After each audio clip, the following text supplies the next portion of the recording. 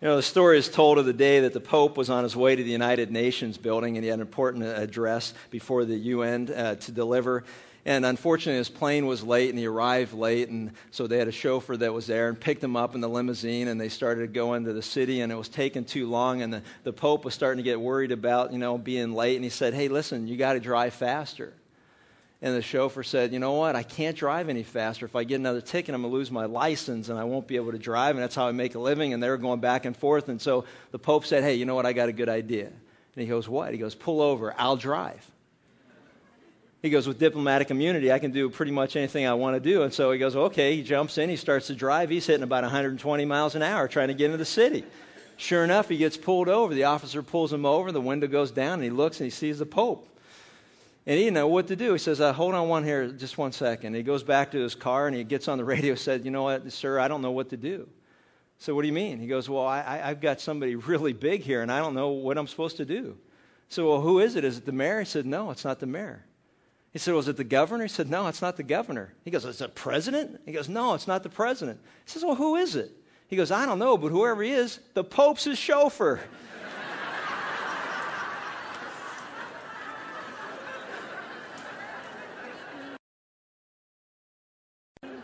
The point is that, most of us have been guilty of jumping to conclusions, making certain assumptions, only to discover that we're way off base. Sometimes the end result is funny. Other times there are more serious ramifications. But today in our ongoing study through Luke's gospel, we come to a question that's asked of Jesus by an individual who was guilty of making a very wrong assumption. And the answer Jesus gave had to shock not only the person who asked the question, but certainly the entire audience who was listening. And the question that was asked is found in Luke chapter 13, which we'll look at in verse 23. The question is very simply this: "Lord, are there just a few being saved?" And it caused him to stop and not only think, but more importantly, to answer the question. Are there just a few who are being saved? So often was the case with Jesus when he was asked such speculative questions, he would turn those questions from one of general speculation to that of very specific, from a very specific point of view. If you remember when the people came to him and said, "You know what, kind of tell us why these people died, Why did the people die at the hands of Pilate and this rebellion and riot that had taken place? Why did they die?" And then when they want to say, "Why did these people die when this tower fell on them?" And Jesus said, "You know what, rather than talk about speculation, which we're all really good at," he said, "You know what, unless you repent, you too shall perish." And so in this particular case, we're going to see the same thing. As a question that's asked from the crowd, the audiences, are there just a few who are being saved? And Jesus, as he always does, turns it around in essence and asks the question, are you one of them? Are you one of those few who are being saved? And if you've got your Bibles open, Luke chapter 13, starting with verse 22, that will be the theme of this particular passage. "And he was pressing through from one city and village to another, teaching and proceeding on his way to Jerusalem. And someone said to him, 'Lord, are there just a few who are being saved?' And he said to them, 'Strive to enter by the narrow gate,' or the narrow door. 'For many, I tell you, seek to enter and will not be able. Once the head of the house gets up and shuts the door, and you begin to stand outside and knock on the door, saying, "Lord, open up to us." Then he will answer and say to you, "I don't know where you're from." Then you will begin to say, "Well, we ate and drank in your presence, and you taught us in our streets." And he will say, "I tell you, I don't know where you are from.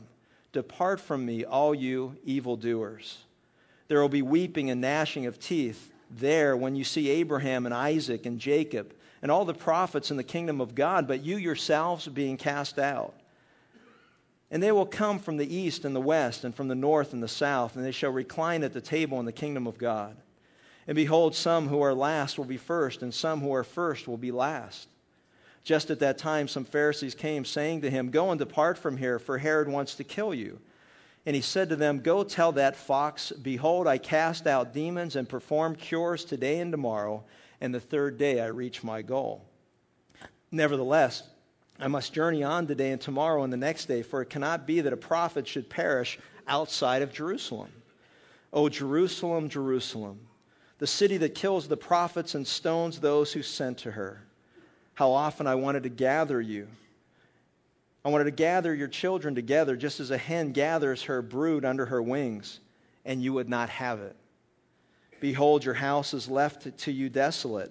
And I say to you, you shall not see me until the time comes when you shall say, Blessed is he who comes in the name of the Lord.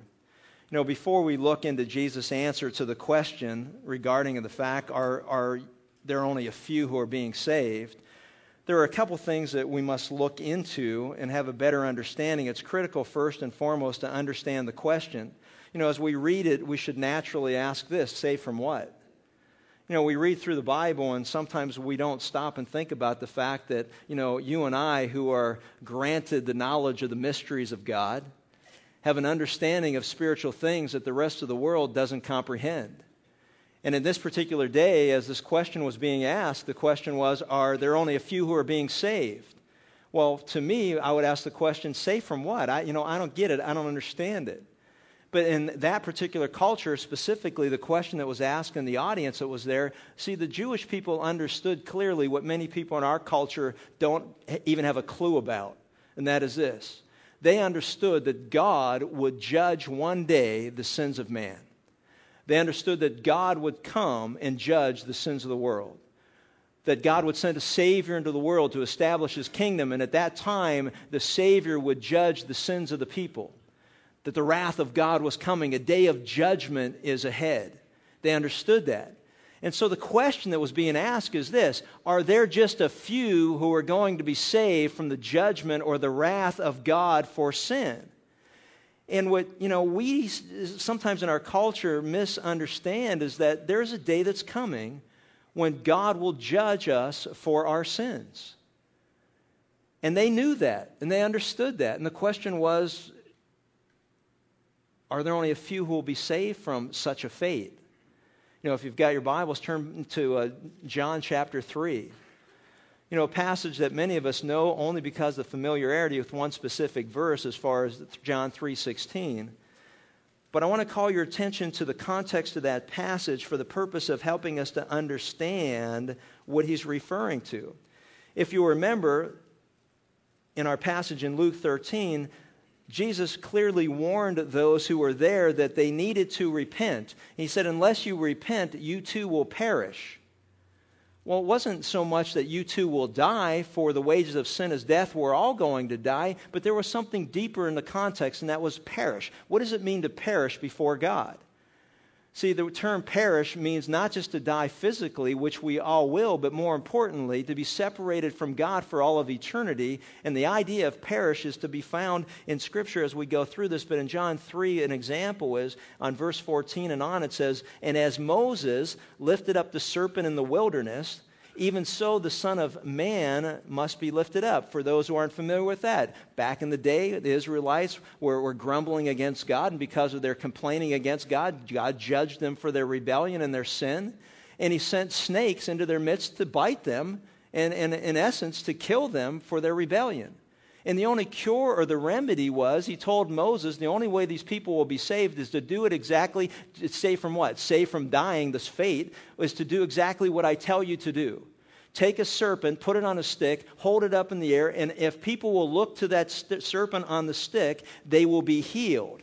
Now, you and I know, medically speaking, that makes no sense whatsoever. You know, there would be rationalization of, well, you know what, no, that's not going to work. You need to take them to the emergency room. You need to give them the anti-venom shots, whatever it was. But God says, look, if you want to be healed from these snake bites, you do exactly as I say to do.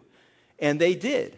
Jesus used this history to help them to understand, just like back in the days of Moses, when Moses held the serpent up on the stick, and those who did what God said to do looked up to the stick, the serpent on that stick, they were healed of the snake bite. He's saying, just like back in those days, the Son of Man will be lifted up. He'll be lifted up on the cross, and those who look up to him and believe in his death on the cross, he'll be raised into heaven. Those who look upon his death and his resurrection as sufficient for their sins will find forgiveness from God. And the world goes, but that doesn't make any sense. But see, our God has allowed us to understand who he is, and basically says this: if you do things the way I say to do things, whether it makes sense to men or not, because my ways aren't your ways, my thoughts aren't your thoughts, how I do things are different than how everybody else in the world does things, and the only thing that matters is I'm God, no one else is. Hey! There you go. So it says, you do what I tell you to do the way I tell you to do it, and you know what? And if you choose wisely, you will not perish. Well, in this passage, he goes on to say that whoever believes may in him, speaking of Christ, have eternal life. For God so loved the world that he gave his only begotten Son, that whoever believes in him will what? Will not perish, but have everlasting life. For God did not send the Son into the world to judge the world, that first time he came, but that the world should be saved through him. He who believes in him is not judged. He who does not believe has been judged already, because he has not believed in the name of the only begotten Son of God, or the authority of Jesus Christ to forgive sins. And this is the judgment, that the light is come into the world, and men love the darkness rather than the light, for their deeds were evil. For everyone who does evil hates the light, and does not come to the light, lest his deeds be exposed. But he who practices the truth comes to the light, and his deeds may be manifested as having been wrought in God. The very simple plan of God is this: he loves the world. He sent his Son, Jesus Christ, in the world to die on the cross, lifted up on the cross, raised up into heaven. Those who look upon him for the forgiveness of their sins will be forgiven, and they will not perish, but, in contrast to perishing, have eternal life that's found in Christ. Now, the contrast of having eternal life is eternal death, according to Scripture. And it's not the cessation of existence. It is to be separated from God for all of eternity in a place called the lake of fire or hell. And the basis of that judgment will be not only rejection of Jesus Christ as God's only hope or only Savior to the world, but the basis of that judgment will also be they will be found guilty because their deeds are evil. No matter how many people you meet that say, I'm a good person, God says, you know what, but you're not perfect. And all God will do that day of judgment, when a person rejects Jesus Christ's death on the cross and the power of his resurrection as God's only way for the forgiveness of their sins, he will look into the book of their life and say, you know what, you are guilty before me, and now be gone from me for all of eternity in the lake of fire, or what we know as hell.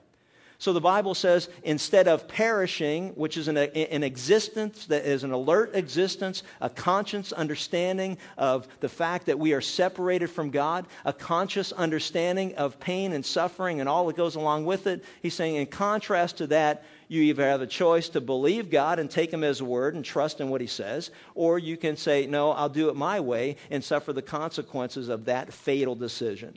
So when we go through this, we don't perish at physical death. There's a continual awareness and existence that's taught throughout Scripture, and we'll see that the second death is that of the lake of fire. And so what he's saying in essence is, you know what, as we go back to Luke chapter 13, now the question may make a little bit more sense, and that is this: are there just a few people who are being saved from the consequences of their sin?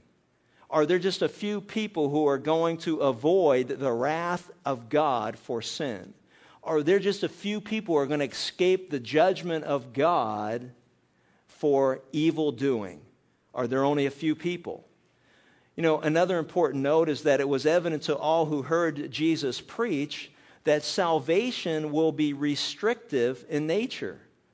See, Jesus did not preach this general, massive, all roads lead to heaven message. As long as you're sincere in what you believe, it really doesn't matter what you believe. It doesn't matter who you worship as your God. It doesn't really make any difference. As long as you do your best, that's all that God requires.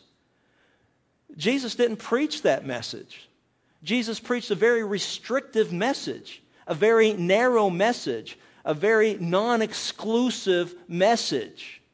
We hear about tolerance so much in our society today. And the reality of it is, it's nonsense. Because we have a society that will tolerate anything and everything but the message of the gospel of Jesus Christ. You can believe what you want to believe, you can promote what you want to promote, but if you mention the name Jesus, only God can help us. Because the world just, man, you talk about, and if anything, it makes you even more aware of the fact there's only one name given to man under heaven by which men can be saved. There is no other name like Jesus. If you stop and think about it, even when people curse, they use the name of Jesus. I've never seen anybody on a job site or construction site, when they hit their hand with a hammer, go, Buddha. Don't hear it. Confucius this. You don't hear it. But Jesus, man, I hear Jesus all the time. In the clubhouse, on the field, you hear it all the time. The name of Jesus. Why? Because there is no other name. There is nobody else like Jesus. Because of what he has done, he has been given a name above every other name, that at the name of Jesus every knee will bow and every tongue will confess that he's Lord to the glory of God. And unfortunately, it'll be for those, the last thing that they do before they are separated in the second death, the eternal death, separated from God. It'll be the last words that they ever utter before they are separated from God for all of eternity. See, they understood the exclusive nature of the message. See, it doesn't surprise a Jewish audience that only a few would be saved, because here's what they believed. There were the Jews, and then there was everybody else. The Jews were few, everybody else was many. And so his question was, are there just a few of us being saved, and the rest are all going to hell? That was the question that he was asking. Now, there's two ways to look at the question. We don't really know exactly what motivated the question. The question could have been a very sincere, truth-seeking question, because what they had seen in their day is very simple, like we see so many times in our day, and there were a lot of people followed Jesus as long as there was something in it for them. When Jesus was healing diseases, when Jesus was healing the multitudes, when Jesus was feeding the multitudes, man, they all followed him. Jesus, you're all right with me. You gave me what I want when I wanted it, so therefore I will follow you. They saw that multitudes of people came to Jesus, and he didn't turn anyone away. He healed them all of every disease and every infirmity, and raised people from the dead. And then he began to feed the multitudes, to demonstrate and to prove that he is who he claimed to be, the Savior of the world, the God of the universe. And so people followed him. But then what happened was, when he started preaching truth, they didn't like it. They couldn't handle the truth. They didn't like the truth. Why? Because what was the truth? If anyone's going to come after me, he's got to deny himself. He's got to pick up his cross, which means he's going to suffer to follow me daily and come after me. If anyone's going to follow me, you know what's going to cause division in your household? It's going to separate fathers from sons and mothers from daughters, etc. There's going to be division in your household. Things aren't going to be rosy and peachy keen anymore, because if you follow me, there will be divisiveness that will occur because of it. So don't think that I came to bring peace. He did, to bring peace to those who trust in him. But don't think I came to bring peace on earth, because there's going to be a price to pay if you choose to follow me. They all knew that. They understand that. It's like, hey, you know what? Are you willing to drink this cup? Oh, yeah, we're willing to suffer for you. But he was up front with them. He said, this is what you have in store for you. You still want to follow me? And I like the answer disciples gave at one critical point in their lives. And they said this, you know what? Where else are we going to go? You have the words of eternal life. See, God has promised us, people who have trusted in Jesus Christ, our destination is secure in him. But he has never promised a smooth journey.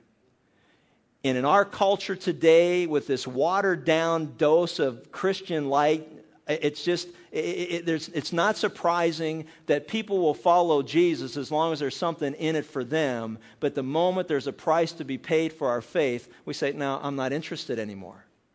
I walk away. I don't like the obstacles. I don't like the pain. I don't like the suffering. I don't like the challenges. I don't like to lose a job because of it, or have my finances impact because of it. See, they recognized and understood that, that it was very restrictive. But the answer that he gave surprised everybody, including the person that asked the question. It wasn't so much that the gospel is very narrow. What surprised them was who's getting in and how they're getting in. And that's what it was like, whoa. It had to send them reeling on their back feet. It was like, whoa, what? So, as we look at this, more likely the question was just to confirm what they had assumed. Tell everybody we're in and they're out. And that's not what happened. So with that in mind, instead of a general theological question, are there just a few who are being saved from the judgment or the wrath of God for sin? Few are being saved. And are you one of them? That was the question. Ask yourself the question, a highly personal question. If there's only a few being saved, am I one of them? Am I one of them? First thing that we'll look at, and by the way, so you don't get nervous, this is two-part message. I know some of you are already kind of going down through. You didn't get to one yet. So just to relieve some of your anxiety. The first thing that we see is that he's saying, in order to be one of the few who will be saved from the judgment and the wrath of God for sin, you must repent of your sins. That is a message that I have mentioned over and over and over again, and I will mention it over and over and over again because it is consistent throughout Scripture. As Jesus said in the first part of this chapter, unless you repent, you too shall perish. Repent, for the kingdom of God is at hand. Repent and believe upon the Lord Jesus Christ, and you shall be saved. And again, like so many terms, repentance is a word that people aren't familiar with. What does it mean to repent? I want to show you an example in the book of Acts, if you'll turn with me to Acts chapter 17. That'll tie in both themes of what I'm saying. The thought of not only repentance is essential in order to avoid the wrath or the judgment of God, but also the fact that there is the wrath and judgment of God to come. And in Acts chapter 17, starting with verse 22, we see that Paul is in the city of Athens. And he addresses the men of Athens in verse 22, and he says, I observe that you are religious in all respects. All I got to do is look around and see everywhere I look. You're worshiping some kind of God everywhere I turn. He says, for while I was passing through and examining all the objects of your worship, I also found an altar with this inscription, to an unknown God. What therefore you worship in ignorance, this I proclaim to you. So what they were doing was they were making up all these gods. We're going to worship this God, that God, and the other God. And then one thing that they had going for them that was accurate was that just in case we missed one, we'll cover the bases with to the unknown God. We don't want to get any God. If there's a God out there, we don't want to get him angry. And so, we got this handle on these, but, if there's another one. And so Paul uses that brilliantly to say, the unknown God, the one that you thought you missed, oh, you did miss. And let me tell you who he is. And so it says, the God who made the world and all the things in it, since he is Lord of heaven and earth, does not dwell in temples made with hands, neither is he served by human hands, as though he needed anything, since he himself gives to all life and breath and all things. And he made from one every nation of mankind to live on all the face of the earth, having determined their appointed times and boundaries of their habitation, that they should seek God, if perhaps they might grope for him and find him, though he is not far from each of us.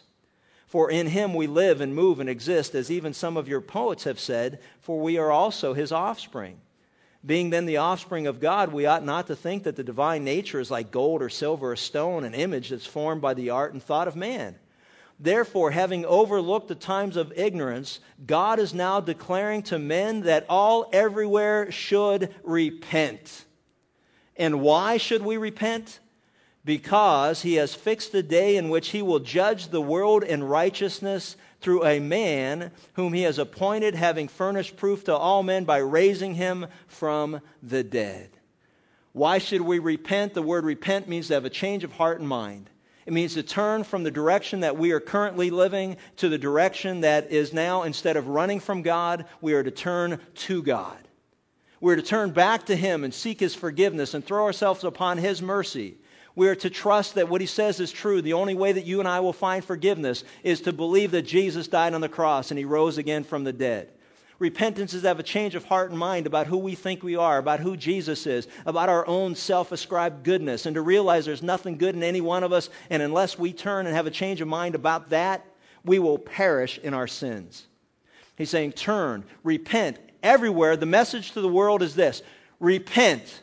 Turn from sin and turn to God. And you say, why should I do that? Because if you don't, there is a day that's coming when Jesus Christ, the appointed judge, will judge you for your sins and throw you into the lake of fire, or a place called hell, for your rejection of His gift. And your own sinful life will indict you before God, and you will be found guilty for all of eternity. I tell you what, that's pretty good motivation to repent. If we truly understand and we truly recognize what God is saying is truthful, is honest, we would turn from sin quickly. See, that's the message. Now, as we go through this, what's interesting about it is, if you go back to Luke chapter 13, there are several things that we're going to cover today. The first thing is that you'll see that there is a prerequisite that Jesus gives for repentance. He's saying that we are to strive to enter the narrow door or the narrow gate. The prerequisite is that we are to strive or struggle. It involves effort on our part. The word strive or make every effort, the verb here suggests a labor and struggle in the effort to get through the narrow door. The verb is used in other contexts of an athlete in training. To strive hard, to discipline yourself, to be dedicated, to basically struggle and put effort into making sure. And what he's saying is this: if the gate is narrow and only a few are being saved, make every effort in the world to know whether you are one of the few or not. To strive and to struggle as an athlete strives or struggles to be as good as they can be in that given sport in which they're involved. To put that type of effort and discipline and determination and to recognize and understand that there are many obstacles that will keep us from entering that narrow gate. The greatest obstacle is right here within us, our own sinfulness, our own pride that says, I don't need God, I'll do it the way I want to do it. It doesn't have to be narrow. And all the world comes along and says, yes, we too agree. We do not like the exclusivity of Christianity. We don't like the narrow way. We don't like the narrow door. We don't like the narrow path. We don't like the fact that Jesus is the only way, the truth, and the life. We will come up with our own belief system, and we'll get a whole bunch of people to buy into it, because the bottom line is this: we don't want anyone telling us what to do. We are our greatest obstacle to enter into the kingdom of God. Then there's the worries of the world. We get so busy in life, we don't even have time to think about spiritual things. Every time I'm asked to speak in a memorial service or a funeral, it's a great opportunity to be able to talk to people about something they don't want to think about or talk about, and that is mortality. Yet we all sit here knowing we're terminal. We all sit here knowing we're going to die. We all sit here knowing one day that this physical life is coming to an end, and yet we're so busy living life to ever think about death. Jesus said the worries of the world, the deceitfulness of riches, getting caught up in the world system keeps us from focusing on the most important question every one of us should ask about ourselves, and that is this: if there's only a few who are going to heaven, God, am I one of them? Because what I'm learning about life is this: I can live for 50, 60, 70, 80, 90, 100 years, and it is a speck against the backdrop of eternity. And I'm going to be dead a lot longer, whatever that means, and I need to find out. All I got to do is walk through a cemetery and look at the dates that are on there and see there are people that have been dead longer than I've been alive. Where are they? What happens to us? We need to ask that question. There's no more important question than that. And he's saying you need to strive. You need to strive to make sure that you are one of the few. And now, to make sure that nobody takes this out of context, let me just give this clarification. We are not saved by effort from the wrath of God, but we shall not believe without effort. Just as we are not saved by works, trying to do good things, but you know what? We're not saved if we're not doing good things. Because when God gets a hold of a human life and causes us to be born again, and we're new creatures in Christ, we should be doing the things that God has called us to do, walking in a manner worthy of our calling, living a life of righteous living, right living before God compared to wrong living before God. So don't misunderstand that, somehow it's all about our effort, because it's not. It's by grace we're saved through faith, trusting what God says. But at the same time, I'm dealing with this paradox, what seemingly is a paradox, and that's this. Jesus said, you know what? Strive, agonize over whether or not you're one of the few who are entering the kingdom of God. I see people that agonize over their careers. I see athletes who agonize over playing time. They strive to be excellent at what they do. I see people all around me who agonize over, passing a test so they can get in the college that they want or getting the degree that they're trying to pursue. I see people agonize and strive over investments and finances and over diets and exercise and physical appearance. They strive to be the best they can be to try to make whatever they have left look better than it has or can or will or should even. And so it just gets crazy. They strive to save money to buy a house, or all these things, or about politics and elections, and on it goes. They strive and they agonize over all these things, and yet the irony of all of it is they don't give a single thought to eternity. What? What are we thinking? See, Jesus' point is simple. In light of what is at stake, you are either going to go to heaven or you are going to go to hell. And in light of the finality of eternity, we cannot strive too much to get through the narrow door. It must be sought with all we are and all we have. We must get into the Word of God. Lord, am I on the right path? Have I made the right decision? Does your Spirit bear witness with my spirit that I'm truly a child of God? Do I have confidence and assurance of my relationship with you, or do I still have doubts and questions that I don't have answers for yet? And, frankly, to be honest, if I died today, some would say, I don't really know. I hope. You hope. Wishful thinking. I'm thinking if you ever want to be certain about anything in your life, it's about where you're going to be after you die, because there's no do-overs. It's appointed for man to die once, then comes judgment. Period.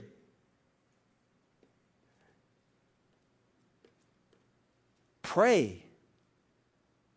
God, show me the way. God, give me peace. God, make sure I'm not deceived. God, make sure I'm not confused. Help me. Agonize over it.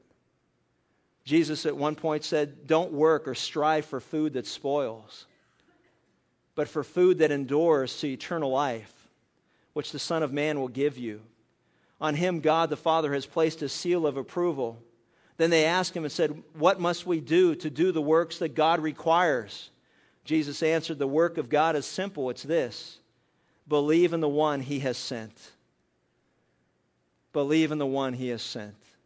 Have you believed in the one he has sent, Jesus Christ, and him alone for the forgiveness of your sins? See, have you turned from sin and turned to God and trusted in Christ? See, the prerequisite is that, we need to agonize over this. We need to spend a lot more time praying about and agonizing over, am I truly in Christ? Or am I just a person who is in church? Have I come to realize God's forgiveness? Do I understand how narrow that gate really is? And then he goes on and he talks about the peril of waiting too long to repent. Notice what he said, strive to enter by the narrow door, for many, I tell you, will seek to enter and will not be able. To illustrate the danger of waiting too long, notice he uses in verse 25 a common occurrence of the day, a dinner party. It says, once the head of the house gets up and shuts the door and you begin to stand outside, knock on the door saying, Lord, open up to us. And he will answer and say to you, I don't know where you are from. Could be a dinner party, or it could be the end of the evening. And because of the danger of living in that culture, once you were in, the doors were shut, and that's how you were protected.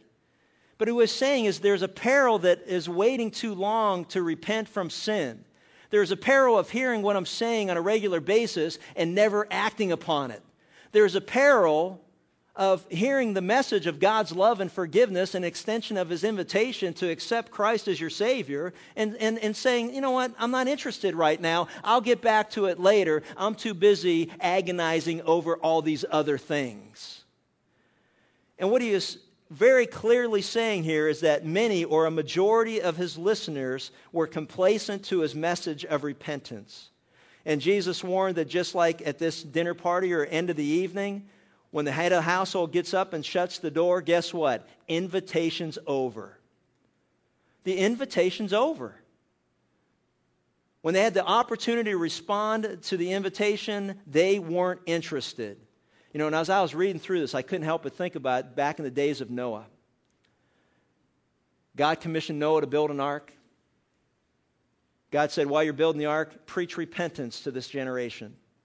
For 120 years, he told people they needed to repent because the judgment of God was coming for sin. And you know what they did to him? Laughed at him, mocked him, said, you know what? I don't like your narrow-mindedness. All roads lead to heaven. In fact, we got the majority. There's only 8 of you, all of us. And God said, you just keep preaching repentance. And then a day came when God said, okay, time to get in the boat. And let me tell you something. You know who closed the door? God. The Bible says that God shut the door. God closed the door. They closed their hearts to God, and God said, then I will close the door to you. There's a peril that comes with rejecting the invitation of God's forgiveness in Christ. And Jesus clearly teaches this, and the warning is as applicable today as to his audience then. It is appointed for man to die once, then comes judgment. That's why 2 Corinthians 6:2 says, today is the day of salvation. If God is convicting you of sin and your need for Jesus Christ as your Savior, God says, then you better accept the invitation today, because you don't know whether the door will be closed tomorrow. See, you don't know, and I don't know what that day appointed for us is. You know, as I've been going through this, physical thing with cancer, I laugh at people who say, you got this much time to live or whatever. And I had one person tell me, say, well, not to me, but to them, they were told, well, you got 6 months to 3 years to live. I said, man, tell them to put it in writing. If you can get them to guarantee that, that's a good deal, because the Bible teaches me that, you know what, we're not to be anxious for tomorrow. Each day has enough trouble of its own, and it's appointed for us to die once, then comes judgment. And if somebody can guarantee you're going to live 3 more years, wow, take them up on it, and then your estate can sue them after you're gone. It's like, it's just ridiculous how deceived that we are. The Bible clearly teaches of the peril of waiting too long, having heard, hearts that are hard. And I was thinking about this whole idea of hard hearts. There's nothing that will cause earwax quicker than a hard heart. I don't know how it works. It's a physiological thing. Stop and think about it. If you have a hard heart, you're going to end up with earwax. And what earwax does is it drowns out the conviction of the Holy Spirit in your life. You will not hear God's invitation any longer. If your heart is hard to God, then there's a point where God says, then I'll just seal over your hard heart. You don't think so? Go read about Pharaoh. Pharaoh was a man that hardened his heart to God, and God said, fine, you want nothing to do with me? I want nothing to do with you. And he hardened his heart. There was no time left to repent, even though he was still alive physically. Now, other people, disagree and say, well, you know what, you have an opportunity as long as you're alive.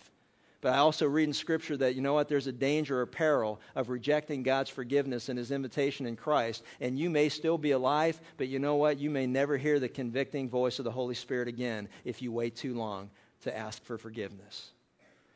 See, we go through this, and there was a couple of assumptions that they made.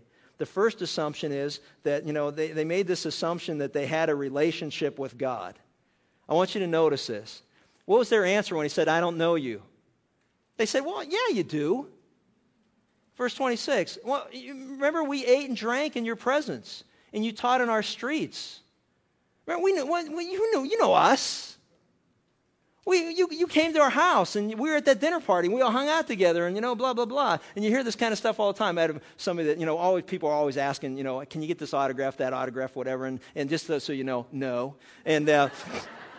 But the other side of it is that, I meet with guys and I say, yeah, this lady hands me this thing and writes, write down to my best friend Timmy. It's like, I don't know Timmy, my best friend Timmy. He writes, Timmy, God bless. And if he's going to sign it and give it to him, that's what he'll do. But he's not going to lie and say, to my best friend Timmy. We go way back to grade school together. I'm 33, you're 6, It's like, what does that mean to my best friend? But he says, no, to Timmy, God bless, or whatever, throw a verse on there. But it's kind of like, see, we make this assumption that we know people who don't know us. And they made the same assumption. But Lord, you know us. We ate with you. You taught on our streets. We were part of the crowd. We were out in the multitude. You know us. No, I don't. I don't know you. Exposure to Jesus doesn't bring about forgiveness of sin. Caiaphas would be in heaven. Herod would be in heaven. Every person that was exposed to Jesus would be in heaven if just exposure to Jesus was enough. Coming to church and hearing what I'm saying, coming to church and hearing the message, coming to church and reading and seeing, and listening to God's truth isn't going to get you into heaven. The only thing that'll get you to heaven is responding to the message, which is this: repent, turn from sin, turn to God, trust in Jesus Christ as the only answer to the problem of sin in your life, His death on the cross, the power of His resurrection, and receive Him as Lord and Savior. And if you do, the Bible says, you will become children of God to those who believe in His authority to forgive your sins. That's it. That's the message. But they didn't like that. Well, we hung out with you. We were with you. People in church today say, but Lord, I've had communion. I've been baptized, confirmed, got married in the church. I go to church every week. You know me. I'm there all the time. And he said, you know what? I don't know you. Because you have never repented of your sin. You have trusted in church membership. You have trusted in external rituals. You have trusted in your heritage. Your dad's a pastor. Your grandfather's a pastor. Your mother and father are doing this and that in the church. They're on the worship team, whatever it is. And so you think you're in because of them, and you're not. All the Jews ran around saying, hey, we're in because we're Jews. We're children of Abraham, Isaac, and Jacob. We're in. And Paul said, let me tell you something about heritage. If anyone could have boasted of heritage, it was him in Philippians 3. He said, but you know what? Let me tell you about heritage. I could have boasted, tribe of Benjamin, 8th day circumcised, this, that, and the other thing. I had all the external things, but you know what? I count it all rubbish, trash, garbage for the surpassing value of knowing Christ Jesus as Lord and the power of His resurrection. So I lay all that behind. I lay all the nonsense of the world behind me, and I believe what the Word of God has to say. There is no other way to heaven. There is no other way to be saved from the wrath of the judgment of God. It is very exclusive in nature, and God, that is your only way. And so therefore, I trust you, believe you, as the Israelites believed Moses when he held up the stick, the snake that was on the stick. So we believe Jesus Christ was raised on the cross on our behalf, and He was raised again from the dead. That's the message of the gospel of Jesus Christ. And what's so wonderful about it is, it's all about Him and not about us. We trust Him. We may be preachers. Do you realize that there are people who are preachers? They're pastors who Jesus one day will say, I never knew you. Where did you come from? So many Sunday school teachers, people on worship teams. He's going to say, I never knew you, but we sang praises to you. I preached truth. I taught your kids. But you never repented of sin.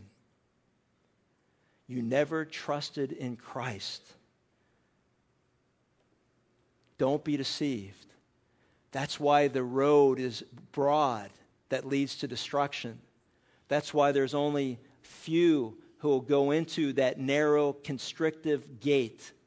The gate has an idea of a turnstile. If you've ever gone to a stadium and there's masses of people who are trying to get into the stadium, one thing that you'll learn is that you only go through the turnstile one at a time.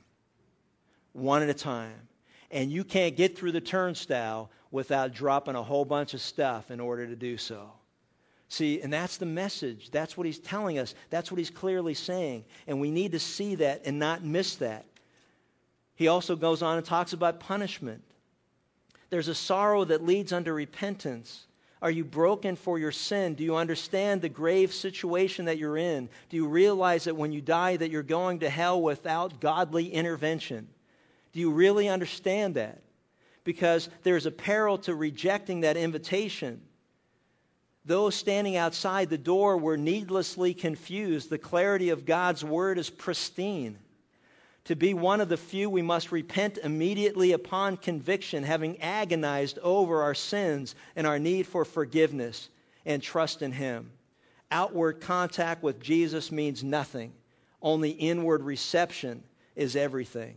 There is no bargaining with God. There are no deals to be made. It is His way or the highway to hell. And the evidence is in this passage where you'll notice the punishment. He says, there will be weeping and gnashing of teeth. There will be weeping and gnashing of teeth there. Where? In hell, as people who have rejected Christ. In this case, the Jews see Abraham and Isaac and Jacob and all of the prophets in the kingdom of God, but you yourselves are cast out. There is a constant awareness. Departure from God's presence, that second death, weeping, there will be sorrow. In gnashing of teeth, there will be anger. It's a picture of rage. People in hell will not only be sorrowful for their condition, but they will see the blessings that they missed out on, and there will be rage, and there will be anger, and there will be gnashing of teeth, and there will be just that bitterness and resentment and all that goes along with it. There will also be an eternity of regret for the opportunity that was there that was past. They will see, just as in Lazarus and Abraham and the rich man in Abraham's bosom, that rich man looked across that great chasm and he saw Lazarus and he said, Father Abraham, just let Lazarus dip his finger in some cold water and bring it to me just to touch my tongue with it, because I am in constant pain and agony. And above all of that, I see that what you said was true, and I rejected that invitation of forgiveness. Give me another chance. And that's what the man said. And Jesus said, you know what, even if somebody comes back from hell, no one will believe a thing that you said, because you haven't believed the truthfulness of God's word. Who's going to believe a person who may have in the history of their life maybe not always been honest? But if you don't believe God, you won't believe a person who comes back from hell to warn you that, hey, listen, everything that he's saying is true. Everything Jesus said is true. Everything the Word of God says is true. You better act upon it while you still can. Hell is a place of punishment. There are those who say, hey, you know what? Well, hey, look, you don't know where you came from, and after you're dead, you're gone. They teach and preach annihilation. You know, no big deal. And if it was annihilation, that'd be wonderful. You know what? It'll be the end of our existence. Eat, drink, and be merry, and for tomorrow we die, is what Paul said. If what the gospel isn't true, then who cares? Because we no longer exist. But the gospel is true. And it will not be a place where you won't have any awareness of what's going on.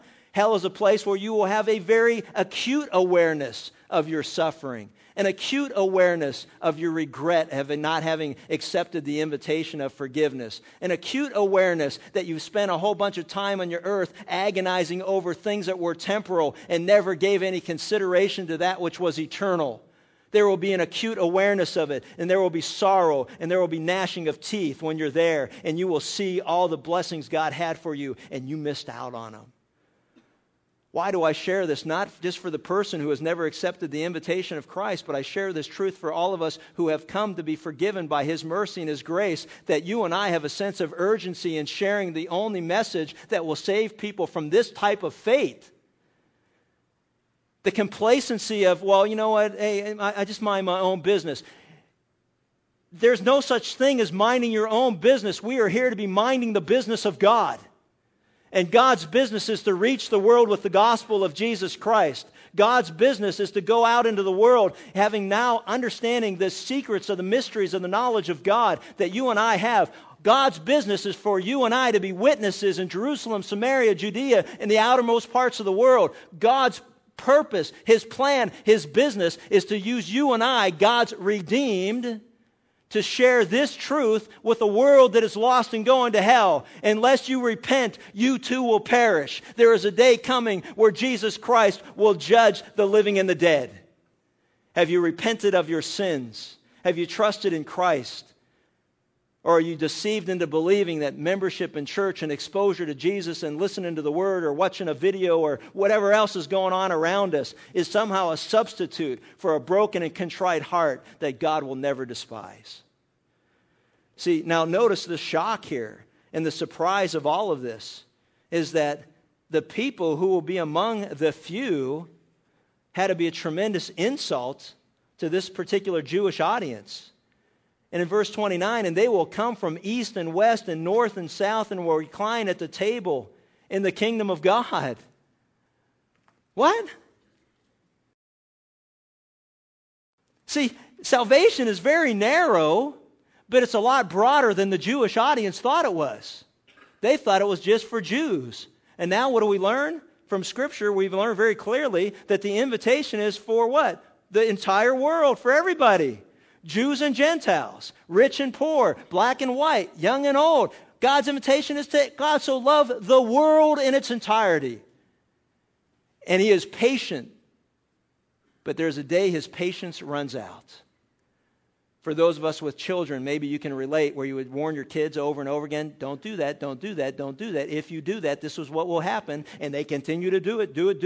And then all of a sudden you just go, swift hand of justice coming down on your backside.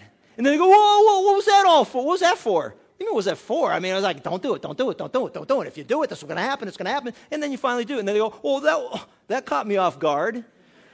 Really? Oh, why is that? You know, you might have employees that are like that. You warn them. And finally one day you call them in and say, you know what, we're no longer in need of your services, so we're going to let you go. What? That came from left field. Well, wait a minute. You're like the people that were outside of the ark watching Noah build it for 120 years, listening to them preach repentance. Unless you repent, you're going to be judged by God. The door was shut. The rain started to come, and they all went, well, that caught us off guard. Really? Why? Because they weren't paying attention. And so what God says is, hey, look at the people now. The invitation is open to everybody. Come unto me, all of you who are weary and heavy laden, and I will give you rest. To everybody. And the principle is very simple. The first will be last, and the last will be first. But there is no way you and I can come to the foot of the cross without a humble and broken heart. See, we don't come on our terms. We have nothing to offer. We're hopelessly lost on the road to hell unless we believe upon Him, Jesus Christ, whom God has sent. The question started out, are there just a few being saved? And the most important question in redirect is, yes. And are you one of them? And are you one of them? Are you? Let's pray. Father, thank you. We thank you for the clarity of your word. We thank you for the depth of your love and your mercy and your grace. We thank you for the narrow gate, the door, which Jesus said is Him. We thank you for Jesus Christ, His suffering on the cross in our place, His death, for without the shedding of blood there is no remission or forgiveness of sins. We thank you for His resurrection, that He is alive today and offering eternal life to all who trust in Him. Father, my prayer, my great hope, my greatest fear as a pastor is that there are those who are here or listening who have mistaken exposure to Jesus for trust in Him. Father, may they humble themselves, as we all must, to come to you, recognizing our need for forgiveness. May we throw ourselves upon your mercy, repentance, forgive me for my sins. And I believe upon Him, Jesus Christ, and Him alone for the forgiveness of my sins. I believe that He died on the cross. I believe that He rose again from the dead. I believe that He is alive today and wants to come into my life and create in me a new heart. He stands at the door and knocks. And if I would open my heart to Him, the Bible says that He will come in and be my Lord and be my God. Father, I thank You for the day that I trusted in Jesus Christ as my Savior, how You drew me to Yourself, how I agonized and struggled over the question of what would happen to me if I ever died and when I did. And I thank You revealed truth to me so that I could come to faith in Jesus Christ. I thank You that more important than me knowing You is that You know me and You have called me by name. I thank You that all the Father has given You, You in no way cast out. You will never lose one of us. And there is nothing that will ever separate us from the love of God that's in Christ Jesus. We thank You. We praise You. And I pray for a sense of urgency for Your people to recognize the window of opportunity, the window of invitation, may be drawing to a close on many of those in our lives, our family, our friends, our coworkers, our teammates, our neighbors. And that we have the knowledge of the mysteries of God. We have the map that You have given us to share with them. God, may we always sense that burden to do so.